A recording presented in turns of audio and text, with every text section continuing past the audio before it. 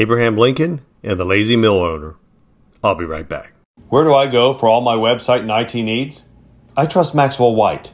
Max takes care of all of my IT needs for all of my companies, whether it is website work such as markbowser.com or strategy and implementation of an internet ad campaign. Max has the answers. No project is too small or too large for his personal attention. That I really like.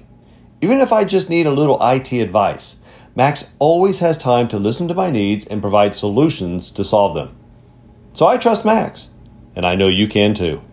Contact him today at maxslink.com. That's maxslink.com. People can be funny. Have you ever met somebody who works very hard at not working? Now, what do I mean by that? Well, as an employer and a parent, sometimes you see people who work very hard trying to look like they're busy. In fact, working harder at that than if they just did the job put before them. One day, Abraham Lincoln took a sack of grain to a mill whose owner chose to live by that type of path. This man was said to be the laziest man in Illinois.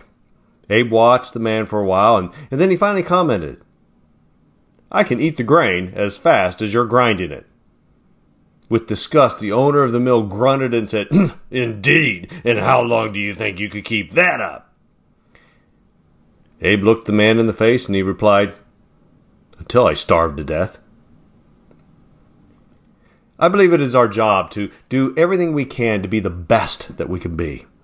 And whatever task is put before us, to give it our all. And win or lose, we're a winner because we've given it our all. This is Mark Bowser. Thanks for listening.